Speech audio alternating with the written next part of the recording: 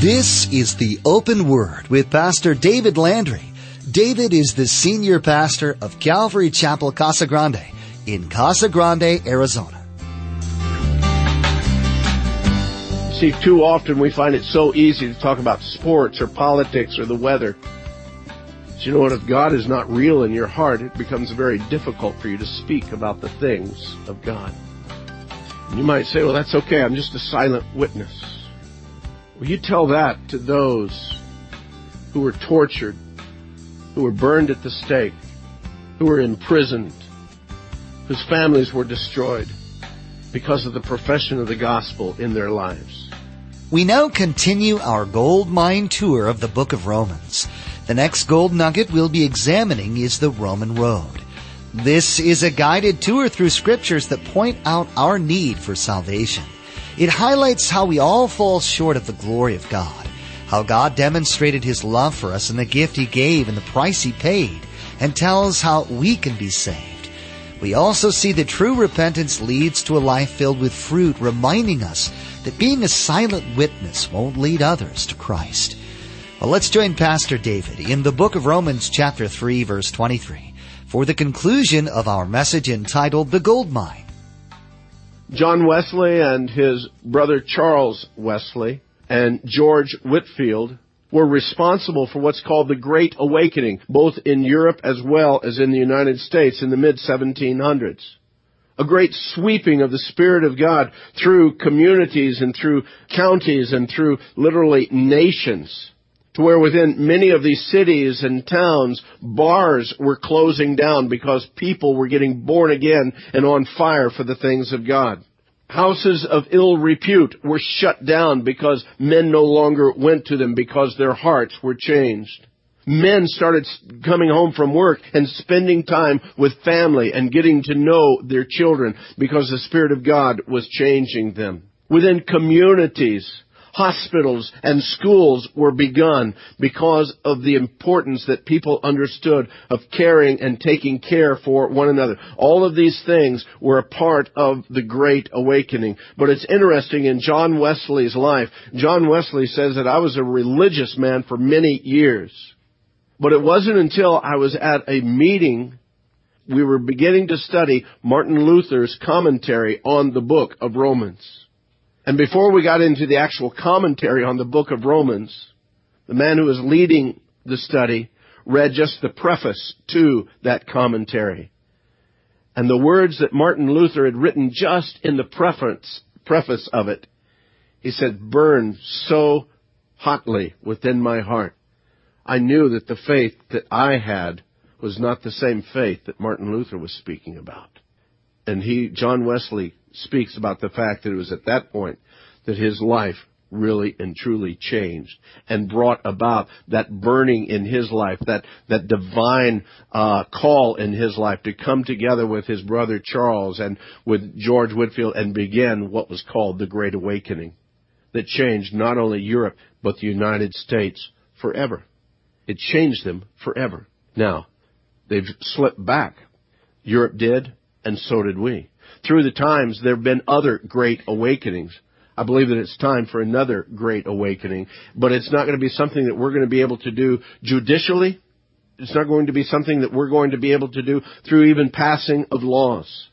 It's going to have to be done in the same way that the Great Awakening was taking place at that time, that men and women who are serious about their faith and their walk in Christ would come and pray, and pray, and pray. And that's when hearts began to be changed. Groups of prayer that would come in that began with 5 men became 15 men, became 50 people, became 500 people as they would come on a regular basis to just pray for the very Spirit of God to work in their hearts and their lives. And the more their lives got changed, the more the outflow of that started affecting the community. All of that we see because of the faithfulness of Paul to write instruction and correction to the church in Rome and how the Spirit of God took those things. Throughout this mine that we will be traveling here in the book of Romans, there's a particular trail that we can follow. And it's called the Roman road. And for some of you, it might be a very familiar place to be at. Perhaps you've heard of the Roman road. And the Roman road is simply a set of scriptures, about 5 scriptures throughout the book of Romans, very simple in describing, again, the declaration of how to be born again, the plan of salvation. And I want to encourage you to join with me real quick as we just take a real quick tour through the Roman road. If you turn to Romans chapter 1, right at the beginning of it, right on the front page of Romans, right up at the top, write 3:23. 3:23. Just like it's written there. Just 3:23. You don't need the Romans because you're already in Romans. You don't need the all have sinned. You'll figure that out. Just write 3:23. So that when you get a chance to share with someone about the plan of salvation, all you have to do is flip over to Romans. And while you're talking with them, you say, look at these verses. And then you go over to chapter 3, verse 23. Now turn to chapter 3, verse 23, and listen to what it speaks here. In the basis and in the surrounding of this entire gold mine, here's one of those little nuggets. In Romans chapter 3, verse 23, Paul writes, "For all have sinned and come short of the glory of God." God's glory. For all have sinned and fallen short of the glory of God. That's an interesting verse when you think about it. If you dig into the Greek of it, as Paul was writing, and you look at that word all, it's kind of interesting what that word actually means. You have any clue of what the word all means in Greek? It means all. It means everybody. You know what that means? That means that your dear Aunt Susie, who is so gracious and so wonderful and such a blessing in your family, but yet she doesn't go to church anywhere. She has no relationship with Christ. As sweet and as precious as she is, the Word of God says that she's a sinner and in need of a Savior. That means that that uncle or that friend who's done so much good in the world, who helps out with this club and who works with this organization, who's given money and assistance here, who donates of his time in these efforts and these things, as good a work as that is, if they don't have a relationship with Jesus Christ, reality is, according to God's Word, is they are sinners in need of a Savior. There's no getting around that. We can't soft soap that and say, well, most folks are sinners and we can point out the ones that are sinners, but folks like you and me, we're really not. Yes, we are. When Paul says that all have sinned and come short of the glory of God, that means that there is a standard that God has set and that no one is able to come up to that standard. Every one of us falls short. Oh, some are able to jump a little higher. Some are able to stay at it a little bit longer. But you know, if the chasm between one canyon wall to another canyon wall is 1,000 feet, and you can jump 6 feet, and why, you can jump 12 feet. Oh, but you can jump 18 feet. So what? The chasm is 1,000 feet. There's only one thing that bridges that, and that's the cross of Christ. Next to 3:23, just off on the margin there, take and write 6:23. 6:23. And then you can turn over now to 6:23, but write the reference at 3:23. Now we go to 6:23. In 6:23, Paul writes, "For the wages of our sin is death, but the gift of God is eternal life through Christ Jesus our Lord." The wages of sin is death, but the gift of God is eternal life through Christ Jesus our Lord. Every one of us that work, there's a great anticipation about, once a week or once every 2 weeks or maybe once a month, depending upon what you do. At the end of that work week, we kind of have this anticipation, this expectation that we're going to get something. And sometimes it's in an envelope. Sometimes it's put directly into our bank. It's called wages, getting paid for what we do. And every one of us expect and understand what wages are all about if we've worked at all. And what Paul is saying here is the work that we've done, because we are all sinners, the wages for that or the payment for that is what? Death. That's eternal death. That, in the process and in the context of all that he's saying, is a total separation from God for all eternity. The wages of sin, and all have sinned, and the wages of that sin is death. Oh, but he doesn't leave us there. He says, but the gift of God is eternal life through Christ Jesus our Lord. And what a great blessing that is. And God has this gift of eternal life that he comes and offers to us. He's offered to mankind all through the years, and mankind said, oh, no, thanks. I've got my own way over here. I've got my own path. I've got my own direction. I have my own belief system. But he says, no, here is the gift. It doesn't cost you anything. I paid the price for it. I want to offer it to you. No thanks. I don't want it. But I'm offering it to you. Receive it in faith. You see, a gift does absolutely no good until you come and accept the gift. The gift can be offered to all mankind, but until someone comes and takes it, it's of no avail. It does no good for you. And so God has offered this gift to mankind, that if they would take it, they would receive eternal life. Next to 6:23 in the margin, write 5:8, and then let's look at what Romans 5:8 says. Romans 5:8 tells us that God showed, or God demonstrated his love for us while we were still sinners. And Christ died for us. That while we were still sinners, Christ died for us. Romans 5:8. God demonstrates his own love toward us.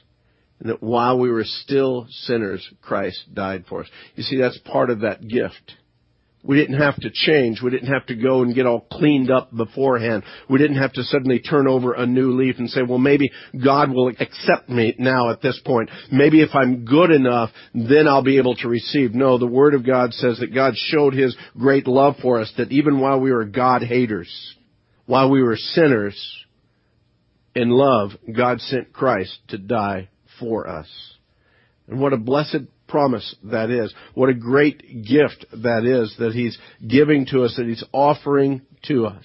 Next to 5:8, if you would write 10, 9, and 10. Chapter 10, verses 9 through 10. See, the opportunity here is not only will you be able to go back through these verses, but you'll be able to share these with someone else. Someone else that desperately needs to know that there's hope in their life, even though they are sinners. Well, I know you're a sinner, Jack, but we're all sinners. But you know what? Even in the midst of that, we all deserve death. But God gave us a gift. He's offering us a gift. And he did it while we were still sinners. God knows that we were sinners, and he loved us so much that while we were sinners, he sent Christ to die for us. Now, what do I do with that information? Well, here in Romans 10, verses 9 and 10, Paul describes, now that you have that information, you have to do something with it. And he says that if you confess with your mouth the Lord Jesus and believe in your heart that God has raised him from the dead, you will be saved. For with the heart one believes unto righteousness, and with the mouth confession is made unto salvation. Confess with your mouth, believe in your heart, you will be saved. That sounds so simple. And it is simple, but it's not simplistic. And the problem that most people have, and I dare say that the church today has, is that we have taken the simplicity and made it simplistic. We've made that was easy and brought it to be of no importance. You mean all I have to do is say this little prayer and boom, I'm saved? The unfortunate thing is for many who have come to churches and have been in churches for years and years and years have heard that very thing. If you'll just simply say this prayer, God will save you. And if the basis of your salvation is on the fact that back when you were in junior high school or back when you were in grade school that you verbalized this prayer and therefore I am saved, I'm going to tell you this morning that there's only two things that I know of that give real and true assurance of salvation. There's only two. And saying a prayer back years ago is not one of them. The assurance of your salvation is based upon two things. Number one, the very promise of God. That God says that if you will call upon my name, I will hear. That whosoever calls upon my name will be saved. The promise of God. And I can hold on to that promise of God if I really and truly cried out to Him. But the other thing has to come into play too. And that second thing, folks, we cannot disregard that. And because we do disregard that, generations upon generations of church-going people have before them an eternity in hell. And that second thing is the reality of fruit in your life, that you truly are born again. Because if there is no fruit in your life, then I as a pastor am not going to give you any assurance of your salvation. I'm not going to take you back and say, well, didn't you pray this prayer? Did you really mean it in your heart? Oh, then it's all fine. Because it's not all fine. If your life hasn't been changed, if your spirit has not from the old man passed away and now, behold, all things are new, if that hasn't taken place, then, beloved, you could go and recite the Pledge of Allegiance. That doesn't make you an American. You could sing the McDonald's song, and that's not going to make you a hamburger. The seriousness of it, the reality of it, is the evidence of fruit in your life. That's why Paul says here, when he says that with your heart one believes what? One believes unto righteousness. Is that working in your life? Is that really there? Is there a desire for the things of God in your life? Or are you so still filled with the world? But that's okay.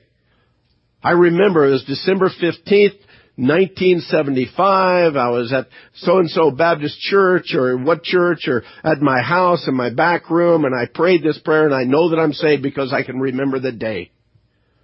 I don't care if you remember the day or not. That's not important. What I want to know is what fruit is bearing in your life right now. What's the evidence of the reality of salvation in your life? If I have an apple tree, and I bought it at the store, and they said that it was an apple tree, and I went and I planted it in the ground, and it's growing, and it's looking fine on the outside, but it never produces apples. As a matter of fact, there's these little green things on it, and after a while, around this time of year, around December actually, they start turning orange. Guess what? I don't have an apple tree. No matter what somebody told me, an apple tree is going to produce apples. A Christian is going to produce good fruit, fruit of righteousness within their lives. They're going to show a change of life in them. And if that is not there, then there is absolutely no assurance of salvation. And the only assurance that you have is what the Word of God says, it is appointed unto man once to die. And after that, the resurrection. But what are you going to do when you stand before Almighty God? Say, oh, that's okay. I remember it was December 15th, and I was in the back room. What have you shown? That's why Jesus warns those that said, Lord, Lord. And He says, depart from me because I never knew you. Yeah, but didn't we do all these great works in your name? But I never knew you. There's another part to this Roman road real quickly. The promise is, in verse 13, that whoever calls on the name of the Lord shall be saved. So right below that 9 and 10, we see verse 13. The promise is available to all. Because all have sinned, the promise is available to all. That whoever would call upon the name of the Lord shall be saved. But folks, that is not a simplistic call. It is a simple message. It simply says, if you come, you give your life to me, you believe with a heart that's going to change. You make a confession of me, as verse 10 says, and confession with mouth of confession is made unto salvation. Let me touch on that for just a moment, because in many church people's lives, what is their confession? Oh, it's easy for you and I to talk about the things of God here in this place. But what happens when we go outside this place? Is your conversation ever toward the things of God? Oh, yeah. I have some Christian friends over here, and sometimes we talk about the Bible. I'm not talking about that. I'm talking about throughout the world, inside the world, not just where it's comfortable, but is the confession of your life, is the testimony and are the words of your life a declaration of the reality of Christ in you? You see, too often we find it so easy to talk about sports or politics or the weather. But you know what? If God is not real in your heart, it becomes very difficult for you to speak about the things of God. And you might say, well, that's okay. I'm just a silent witness. Well, you tell that to those who were tortured, who were burned at the stake, who were imprisoned, whose families were destroyed because of the profession of the gospel in their lives. You tell them how silent you are and how blessed God is to have you as a silent underground witness for Him. When literally multitudes of thousands throughout the years have lost their lives because they dared proclaim in a verbal way their hope in Christ. I don't think it would fly. If we look back at the very introduction of Romans, and we'll end here, Paul's introduction of himself to them, there in verse 1 of chapter 1. Paul could have come and said, Paul, the apostle of the Lord. Boom. But the very first thing he says is, no, Paul, a bondservant. And that word bondservant is doulos. That means, it's got a deeper meaning than just a slave. Though doulos itself means a slave, it has a much deeper meaning. It means a bond slave, a bond servant. And the bondservant was one who had been a slave, and yet in his life he had been given freedom, and now he chooses to work for that master on his own. He now chooses to remain as a slave. And in the time of that Greek society, if a slave was given his freedom and yet he wanted to stay with his master, they would put him next to a wooden pole or a beam and literally drive an awl through his ear, pierce his ear, and put an earring on his ear. And that would be a demonstration or a declaration that he is the bondservant. He chooses to work for that one. Paul says, I am a bondservant of Christ Jesus. You know what a bondservant means, folks? And that's what we are called to be. Is that it's not my will, but it's my master's will. And I choose to follow my master. I choose to be led and directed by him. And that's the very thing that leads Paul in every area. We see very quickly that the motivation of Paul was the gospel. There in verse 1, he says that he was separated to the gospel of God. Down in verse 9, it says that I serve with my spirit in the gospel of his Son. In verse number 15, he speaks about he's ready to preach the gospel to all who are in Rome. And in verse 16, that great nugget, that great verse, I am not ashamed of the gospel. That was the motivation of Paul.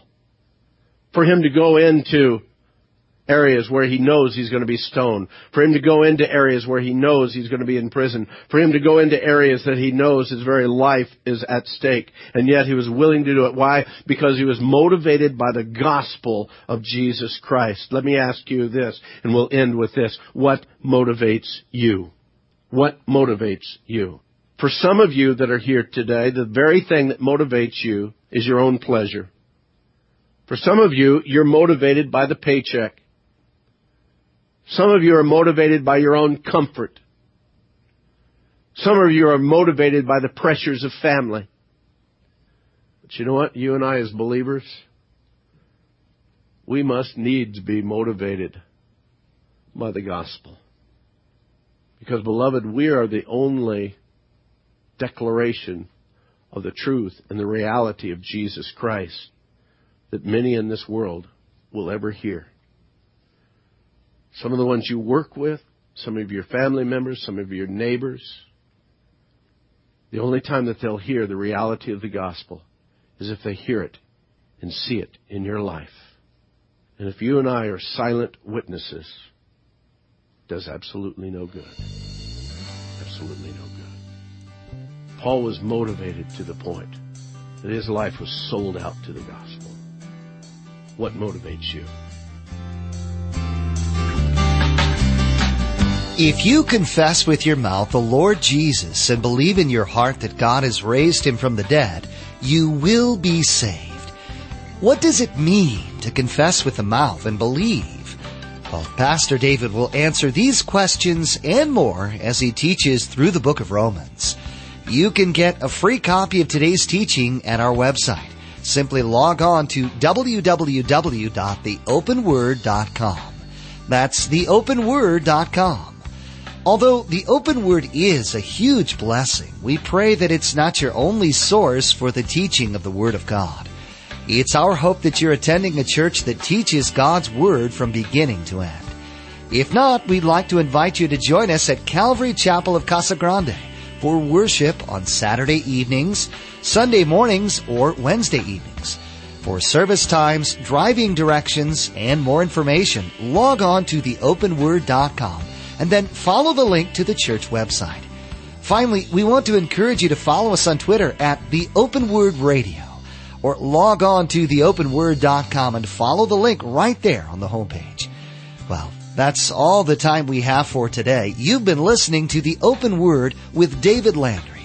Please join us next time as Pastor David continues teaching verse by verse through the book of Romans. That's next time on The Open Word.